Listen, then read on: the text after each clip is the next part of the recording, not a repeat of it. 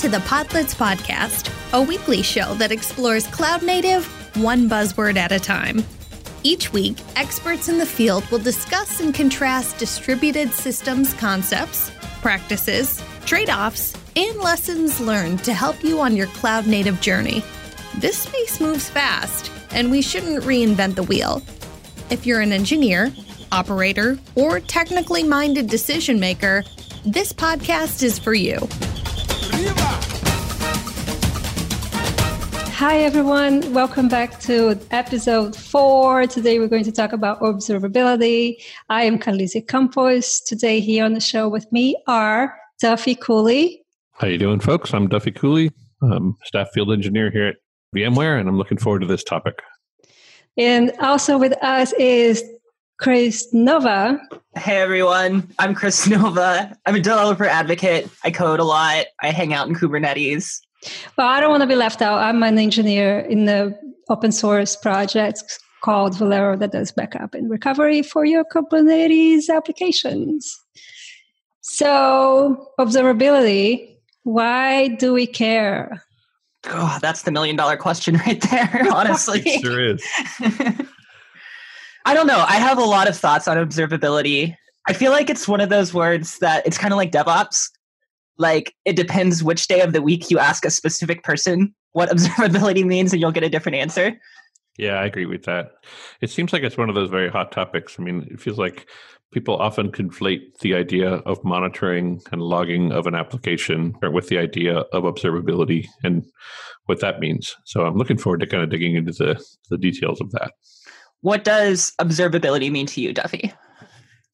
So in my take, observability is a set of tools that can be applied to describe the way that data moves through a distributed system, whether that data is a particular request or a particular transaction. In this way, you can actually understand the way all of these distributed parts of this system that we're building are actually interacting.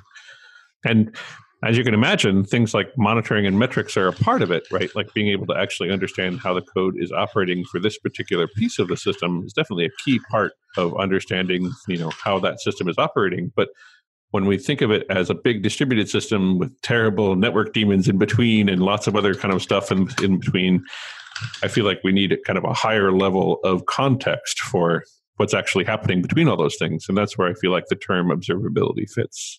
Yeah, I think I generally agree with that. I've got a few nuances that I like to pick out, but I have high opinions. But yeah, I mean, I hear a lot about it. I have my own ideas of what it means, but why do we need it? I want to hear your ideas of what it is. How would you define it? I mean, we have an hour to listen to me rant about observability. I mean, basically, okay, so I'm an infrastructure engineer. I wrote this book, Cloud Native Infrastructure. Everything to me is some layer of software running on top of the infrastructure. And observability to me it solves this problem of how do I gain visibility into something that I want to learn more about. I think my favorite analogy for observability, have you all ever been to a gas station or a convenience store? And on the front door, it's like a height scale chart. It'll say 4 feet, 5 feet, 6 feet, 7 feet. I always wondered what that was for. And I remember I went home one day and I Googled it, and it turns out that's actually for if the place ever gets robbed. As the person runs out the front door, you get a free height measurement of how tall they are so you can help identify them later. To me, that's the perfect description of observability. It's cleverly sneaking things into your system that can help you with a problem later downstream. I like that. Yeah. So observability is sort of a new term because it's not necessarily something that I, as a developer, would jump in and say, oh, gee, my project doesn't do observability. I need it. I understand metrics and I understand logging, monitoring. And so now I hear of observability. Of course, I read about it to talk about it on the show. And I have been running into this word everywhere. But why are people talking about observability? That's my question. Yeah. Well, I think this kind of goes back to the gas station analogy again, right? What do you do when your metaphorical application gets robbed? What happens in the case of a catastrophic problem? And how do you go about preparing yourself the best way possible to have an upper hand at solving that problem? Yeah. Right? some guy robbed a store and then ran out the front door. And then we realized, oh, we have no idea how tall he is. He could be 4 feet tall or he could be 6 feet tall. And then, we learned the hard way that maybe we should start putting markers on the door. I feel like observability is the same thing, but I feel like people just kind of wake up and say like, I need observability. I'm going to go and I need all of this like bells and whistles because my application of course is going to break. And I feel like in a weird way, that's almost a cop out. Like we should be working on hardening our application before we work on preparing for catastrophic failure. But why didn't I hear the word observability 10 years ago or even 5 years ago? I started hearing it about 2 years ago. I'll argue that the term observability is coming up more frequently and is certainly a hot topic today because of effectively context. It still comes back down to context. When you're in a situation where your application, when you've built like a cloud native architecture of your application, you got a bunch of different services that are intercommunicating or maybe all communicating with some particular shared resource, and things are misbehaving, you're going to need to have the context to be able to understand how it's breaking or at what point it's breaking or where in the tangled web that we wove is the problem actually occurring, and can we measure that at that point, right?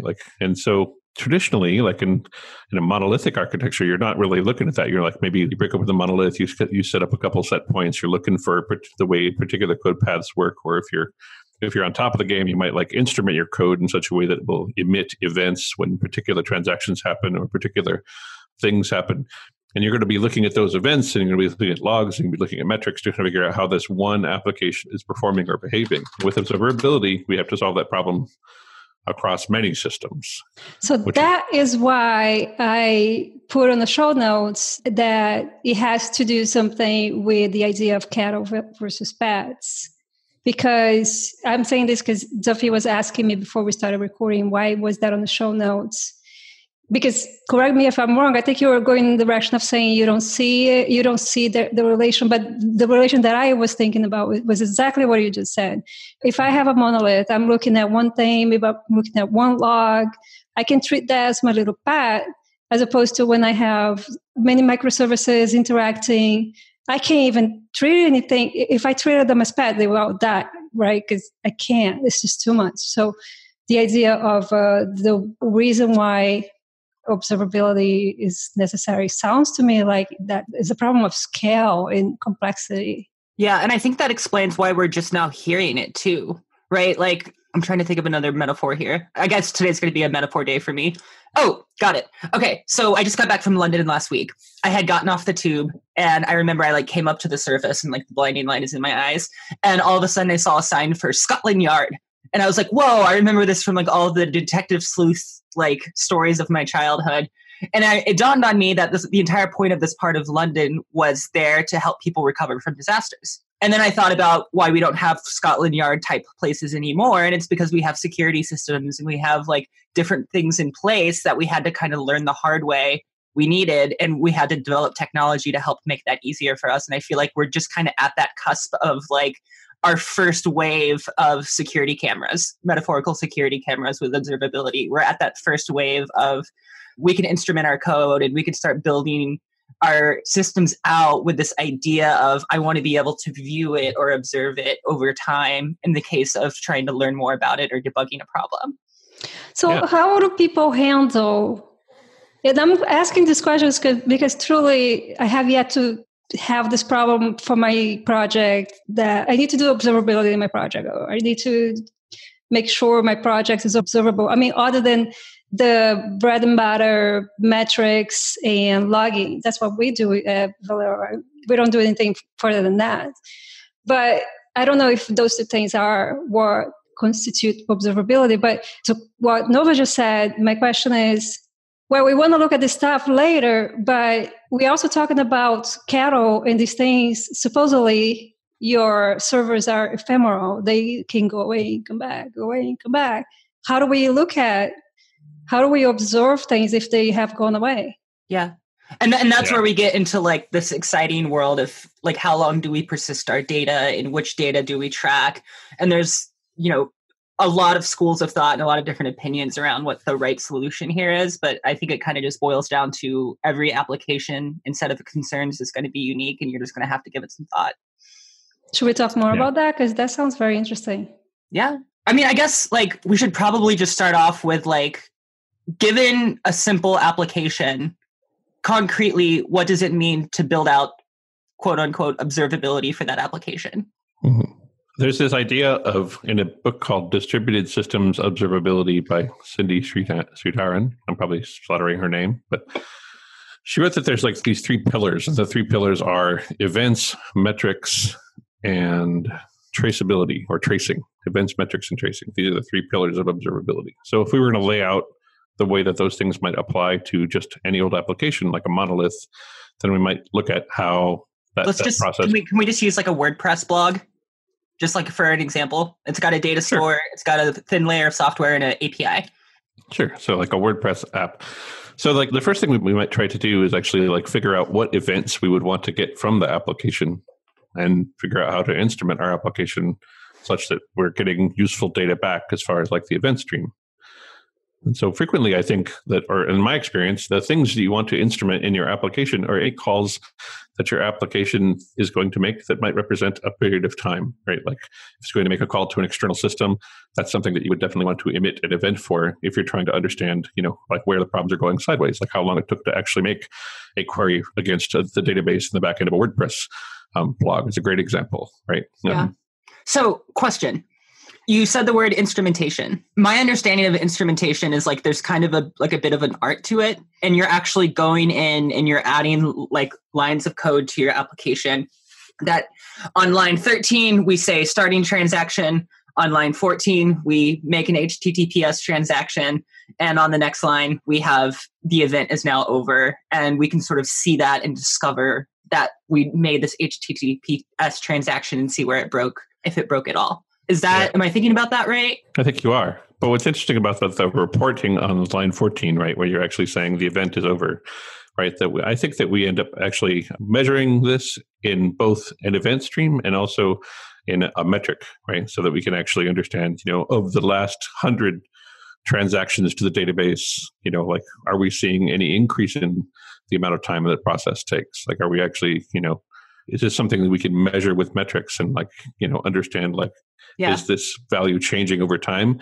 And then from the event perspective, that's where we start tying in things like contextually in this transaction, what happened, right? So in this particular event, is there some way that we can correlate the event with perhaps a trace? And we'll talk a little bit more about tracing too, but like, so that we can understand, okay, well, we have, at 2:00, we see that there is like an incredible amount of latency being introduced when my WordPress blog tries to write to the database. And it happens every day at 2:00.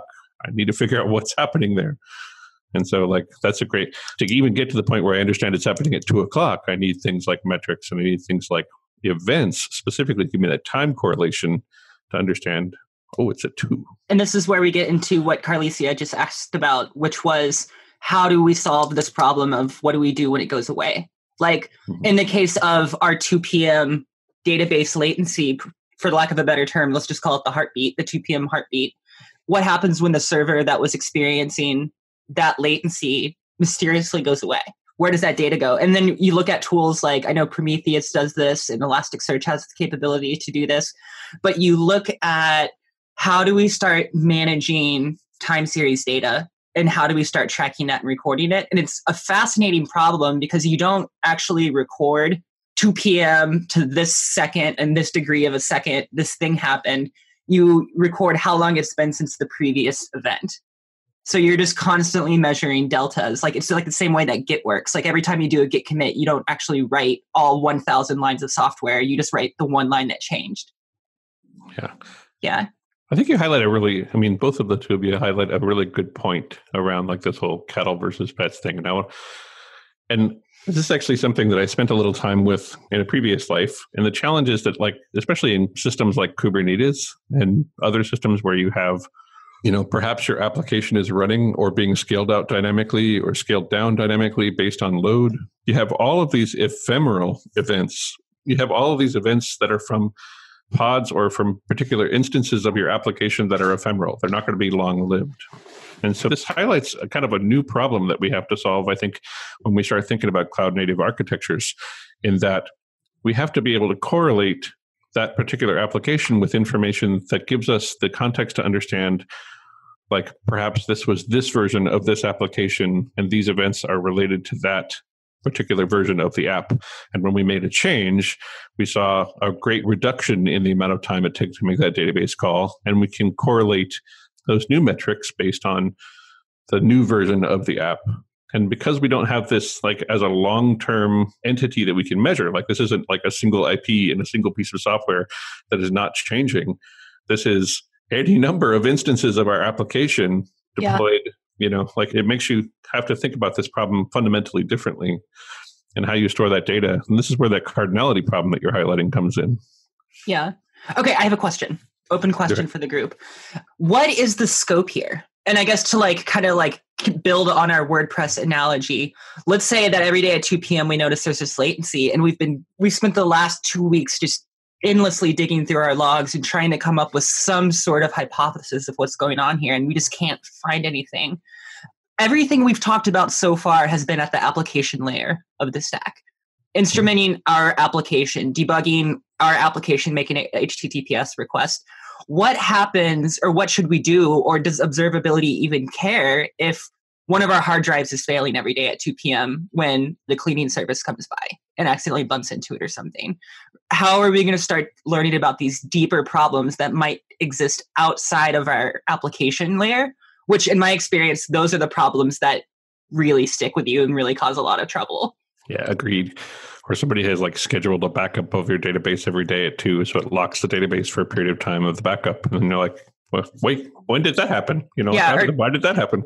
Somebody like commented out a line in the cron tab, and then the server got reset, and there's like some magical bash script somewhere on the server that goes and rewrites the cron tab.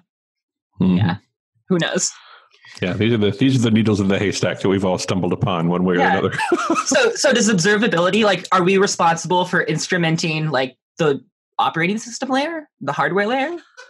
But isn't that what monitoring is? Like some sort of testing from the outside, like an external testing that, of course, it gives us the information after the fact, right? But the server already died. My application is already not available, so now I know. Yeah. But isn't monitoring what would address a problem like that? I think it definitely helps. I think what you're digging at, Chris, is correlation, being able to actually identify at a particular period of time what's happening across our infrastructure, not just to our application, being able to, and the important part is like, how do you even got to that time of day? Like, how do you know that this is happening? Like when you're looking for those patterns, like how did you get to the point where you knew that it was happening at 2:00? Right. And if you know that it's happening at 2:00 because of the event stream per se, right, that actually gives you a time correlation. Now you can look at, okay, well, now I have a time, and now I need to like scoot back to like a macro level and see, crank it up at 2 p.m. Yeah, like globally at 2:00, what's going on in my world, right? Like, is there, I know that these are the two entities that are responsible. I know that I have a bunch of pods that are running on this cluster. I know that I have a database that may be external to my cluster or maybe on the cluster. I need to really like understand what's happening in the world around those two entities as it correlates to that period of time to give me enough context to even troubleshoot. How do you do it though? Because I'm still going to go back to the monitoring. I mean, if I'm using an external service to ping my service and my service is down, I'm going to get the timing, right? I can go back and look at the information, the log stream. Would I know that it was because of the server? No, but should I be pinging the server too? Should I be pinging every layer of the infrastructure? How do people do that? Yeah, that's kind of what I was alluding to. Is like, where does like observability at the application level stop and systems observability across the entire stack start? And what tools do we have and where are the boundaries there? Got it. So I think this is actually where we start talking about like that third pillar that we were referring to earlier, which is tracing and the ability to understand from the perspective of a particular transaction across the system, what entities that particular transaction will touch and where it spends its time across that entire transaction. So what I was trying to do was actually submit a comment on a WordPress blog. If I had a way of implementing tracing through that WordPress blog, I might be able to leave myself little breadcrumbs throughout the entire set of systems and understand, okay, well, at what point where in this particular web transaction am I spending time? So I might see that, from the load balancer, I begin my trace ID. And that load balancer terminates to this pod. And inside of that pod, I can see where I'm spending my time. A little bit of time to kind of load the assets and stuff. A little bit of time for pushing my comment to the database. And identifying what that database is an important part of that trace. Like if I understand, I need to know where that traffic is going to go next and how much time I spent in that transaction. So again, this is like down to that code layer. Like we should have some way of actually like leaving us, producing an event that may be related to a particular trace ID so that we can correlate the entire lifecycle of that transaction, that unique trace ID across the entire process. Interesting. It helps us narrow the field and understand what all the bits are that are actually being touched that are part of the problem. Otherwise, we're looking at the whole world. And like, obviously that's a much bigger haystack, right? Right. So one of the things that I've kind of learned about Kubernetes is as I've been like working with Kubernetes and explaining it to people and going out on the road and talking and doing public speaking, I found that it's very easy for users to understand Kubernetes if you break it down into three things: compute, network, and storage. And what I'm kind of getting at here is like the application layer is probably going to be more relevant to the compute layer. Storage is going to be that's observability. Storage is going to be more monitoring. That's going to be, what is my system doing? Where am I storing my data? And then network is kind of related to tracing, which we're looking at here. And these aren't like necessarily one-to-one, but it just kind of like distribution of concerns here. Am I thinking about that like kind of the same way you are, Duffy? I think you are. I think what I'm trying to get to is like, I'm trying to identify the tools that I need to be able to understand what's happening at 2:00 and all of the players involved in that, right? And so for that, I'm actually relying on tools that are pretty normal, like the ability to actually monitor all the systems and understand what's, and have like real timestamp stuff that describes, like I got a Nagios alert or what have you that says that, my backup for the MySQL databases started at 2:00 and that it ends at 2:30. I'm relying on things like an event stream to say, give me some context of time, like when my problem is happening. And I'm relying on things like tracing, perhaps, just to narrow the field so that I can actually understand what's happening with this particular transaction and what are the systems that I should be looking at, whether that is there's a bunch of time being spent on the network. So what's going on with the network at 2:00? There's a bunch of time being spent on persisting data to a database. What's going on with the database? This kind of gives me, I think, enough context to actually get into troubleshooting mode, right? Yeah. And I don't want to like take away from this lovely definition you just dropped on us, but I'm going to take a stab at trying to summarize this. So observability, it spans the whole stack. So, it's like if you look at the OSI reference model, it's going to cover every one of those layers. And all it really is it's just a fancy word for all the tools to help us solve a problem. Yeah. Yeah. Sorry, I'm not trying to like take away from your definition. No, you're right. But I kind of want to just like simplify it so that like I can grok it a little bit better. How about people? Does culture factor into it, or is it just tools? I think culture is a huge part of it. Pesky human. Would this culture be tremendously different from what we get now usually, at least with modern companies that are doing modern software? I definitely think would it look different? Yeah, I definitely think there's like, you can always tell, like somebody once asked what's the difference between an SRE and a senior SRE, and they were like patience. And it's like, you can always tell folks who've been burned because they take this stuff extremely seriously. And I think that culture, like there's commodity there, like people are willing to pay for it. If you can actually do a good job at going from chaotic problem, I have no idea what's going on, and making sense of that noise and coming up with a concrete, tangible output that humans can take action on. That's huge. Yeah, it is. I was recently discussing the ability in another medium. We were having a conversation around doing chaos testing.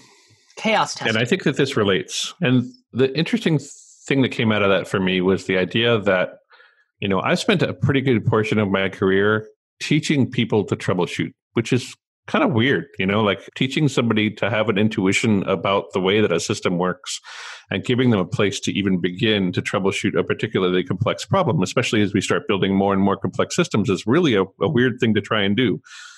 And I think that culturally, when you have, embraced technologies like observability and embraced technologies like chaos engineering, I think that culturally you are actually not only enabling your developers and your operators, your SREs to experiment and understand how the system breaks at any point, but you're also enabling them to better understand how to troubleshoot and characterize these distributed systems that they're building. So I think that, and if that is a cultural norm within your company, I mean, think about how many miles ahead you are of like the other people in your industry, right? Like you have made it, like through adopting these technologies, you have enabled your engineering teams, whether they be the people who are writing the code, whether they be the people who are operating the code, or the people who are just trying to keep the whole system up or provide you feedback, to experiment and to develop hypotheses around how the system might break at a particular scale and to test that,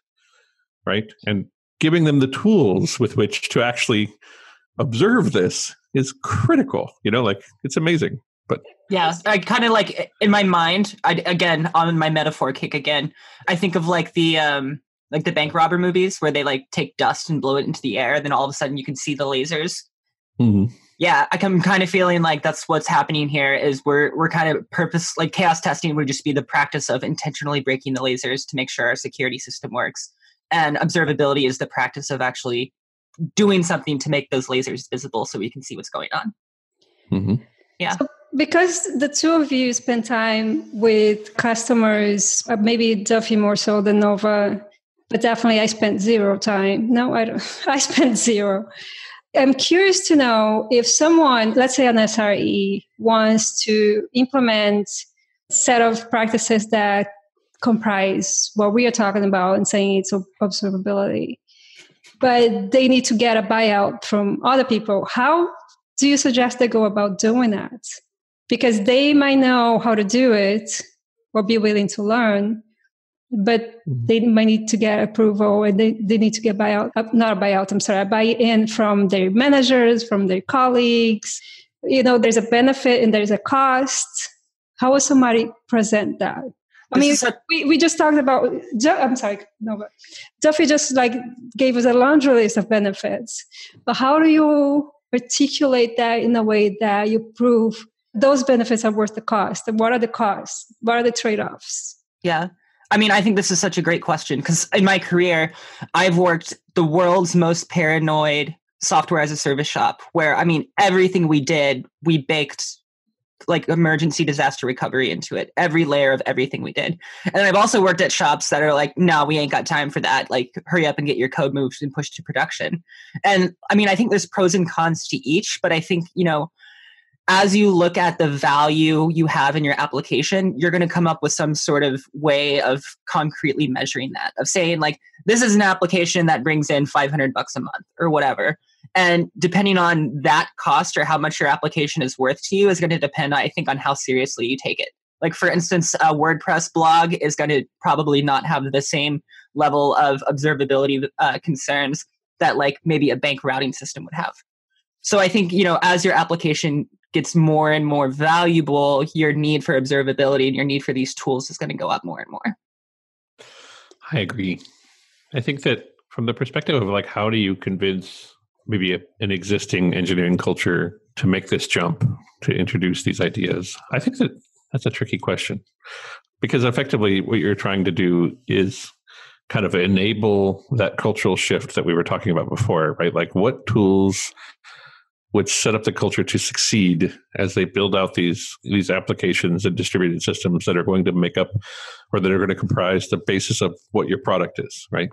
What tool, and getting to the, coming at that from like an SRE perspective, that's a lot of need air cover to be able to actually have those tough conversations with your developers and say, look, this is why we do it that way. And this is something I can help you do. But like fundamentally, we need to instrument this code in a way that we can actually observe it and to understand like how it's actually operating before we can actually open the front doors and let the internet in, right? Like we need to be able to understand how and when the doors fall off. And if we're not working with our developers who are more focused on understanding, does this function do what it says on the box rather than is this function implemented in a way that might emit events or metrics, right? It's a completely different set of problems from the developer's perspective.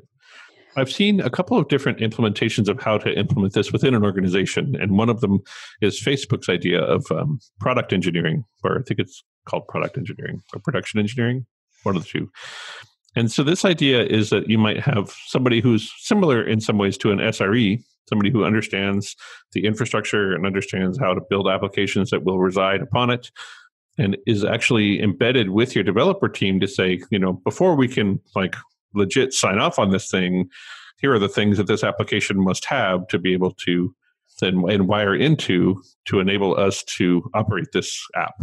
Right? We can observe it and monitor it, do all the things that we need to do. And the great part about that is that it means that you're teaming with the developer team.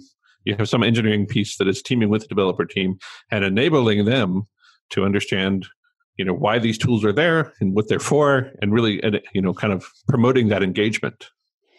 And getting to that place, it's an interesting proposition, isn't it? Because even as a developer, I see the world moving more and more towards the developer taking ownership of their apps and knowing more layers of the stack.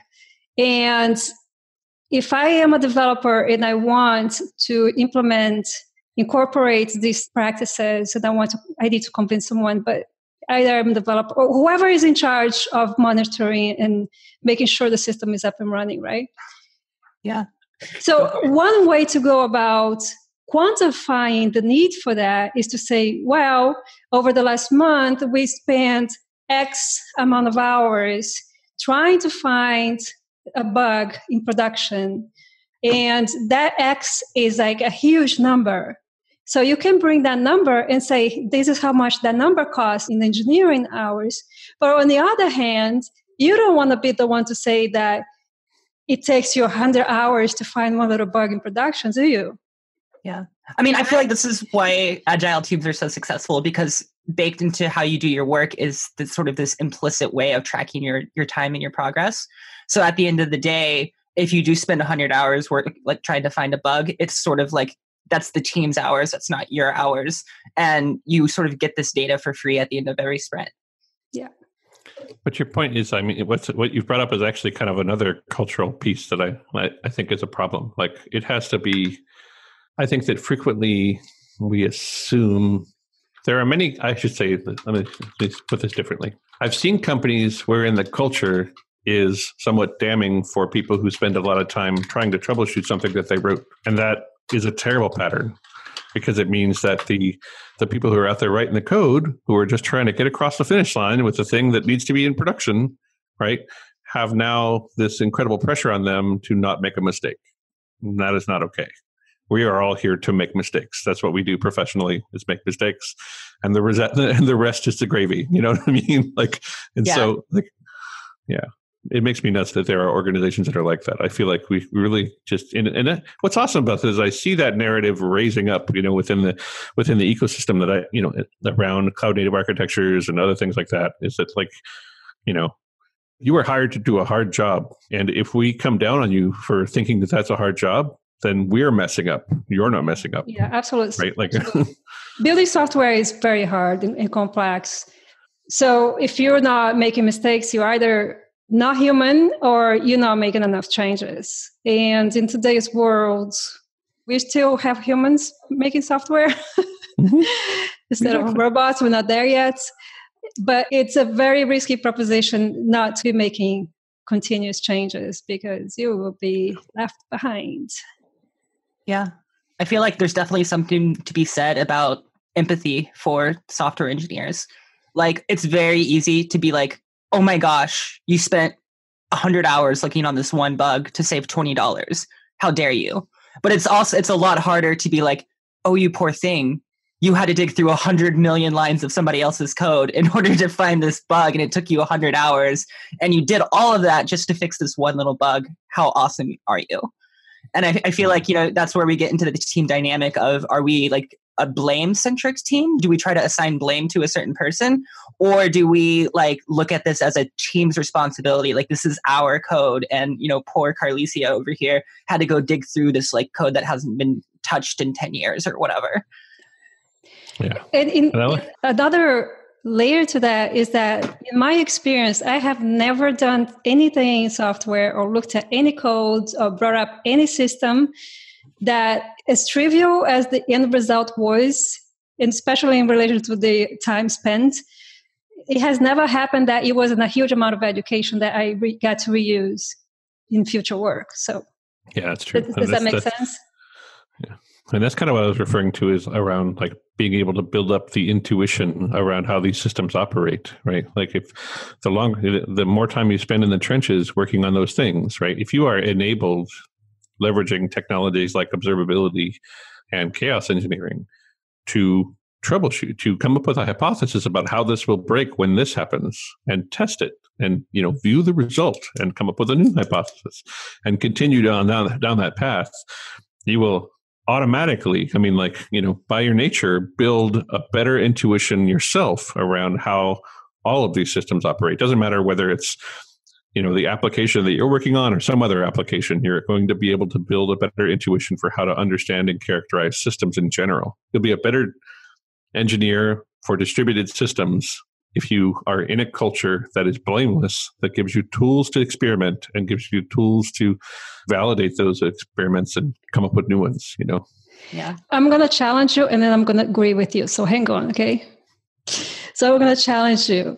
So we are saying that observability, which actually boils down to using automated tools to do all of this work for us, that we don't have to dig in manually on a case-by-case basis. No?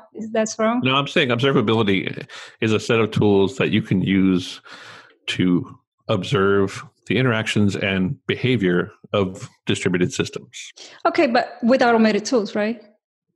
The automation piece isn't really, do you want to take this one, Chris? Yeah, Okay. I think like they certainly can be automated. I just don't think there's a hard bit of criteria that says everyone needs to be automated. Like, there ain't nothing wrong with SSHing into a server and running a debug script if you're having a really bad day. Okay. Yeah. Okay, but let me go with my theory. Let's just pretend it is, because it will sound better. Okay. All right, so let's say, not to exclude the option to do it manually too, if you want, but let's say we have these wonderful tools that can automate a bunch of this work for us, and we get to look at it at a high level. So what I'm thinking is, whereas before, if we didn't use those tools, or we are not using those tools, we have to do a lot of that work manually. We have to look at in a lot more different places. And I would challenge you that we develop even more intuition that way. So we are decreasing the level of intuition that we develop potentially by using the tools. Now, I'm going to agree with you. It was just a rationale that I had to follow. I agree with you. It definitely helps you develop intuition, but it is a better quality of intuition because now you can hold these different pieces in your head because you're looking at it at this higher level. Because when you need to look at things at piecemeal, at least I am like that. It's like, okay, I can hold this one thing here is big already in my head. And then for me, when I switch context and go look at something else, what I looked at over there. And it's really hard to keep track and really wasteful it's impossible to keep all of it in our minds, right? And let's say I have to go through the whole debugging process over again. If I don't have notes, it will be like just the first time because I can't possibly remember. I've been in situations of having to debug different systems and okay, I'm now like third time around, I'm taking notes because the fourth time is just going to be so painful. So having tools that lets us look at things at a higher level, I think has the additional benefit of helping us understand the system and hold it together in our heads. Because, okay, we're not going to know little details how things are happening behind the scene, but how useful is that anyway? I much rather know how the whole system works together, and points of failure, like I can visualize, right? I have a question for everyone. Following up on Carlisia's, how she challenged you and then agreed with you. I really want to ask this question because I think Carlisia's answer is going to be different than Duffy's. And I think that's going to say a lot about the different ways that we're thinking about observability here. And it's really fascinating if you think about it. So have either of you worked in a shop before where you had like the guy, that one person who just knew the code base inside and out? He had been around for forever. He was a dinosaur. And whenever something went wrong, you were like, we got to get this guy on the phone. And he like would come in and be like, oh, it's this one line and this one thing that it would take you 6 months to figure out, but let me just fix this really quick. Bam, bam, bam, bam, bam. And production's back online. Well, the code base guy. Yeah. The systems admin guy, like something that is not my app, but the system broke.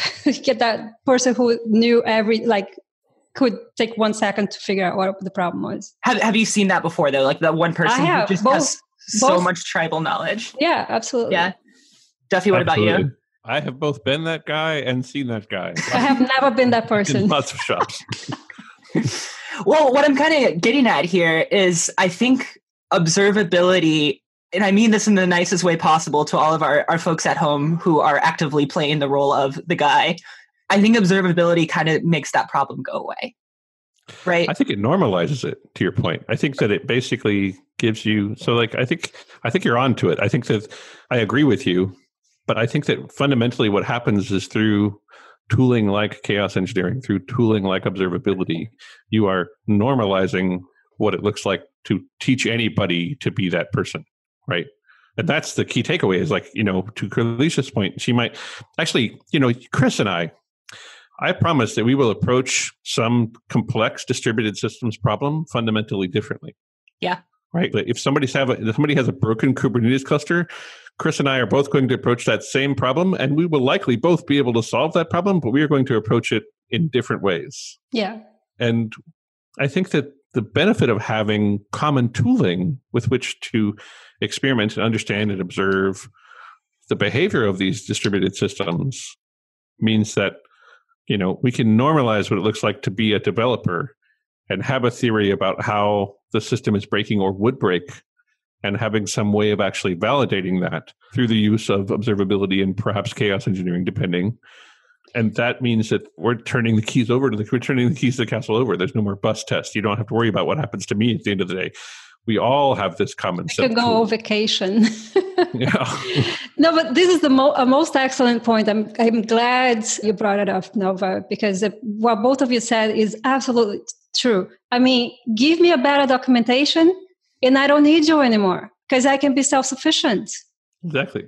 Yeah. So in a weird way, to observe where things went wrong. And again, going back to that, what I said, that more and more developers are having to being asked. I mean, some developers are proactively taking ownership. And in other cases, they've been asked to take more ownership of the whole stack.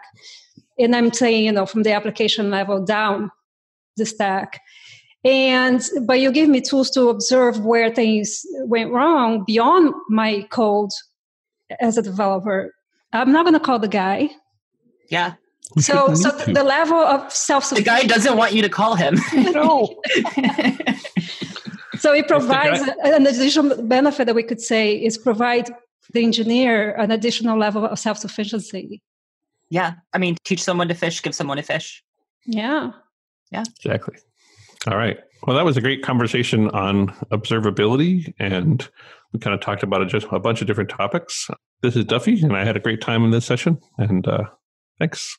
I was super glad to be here today. Thanks for listening. Come back next week.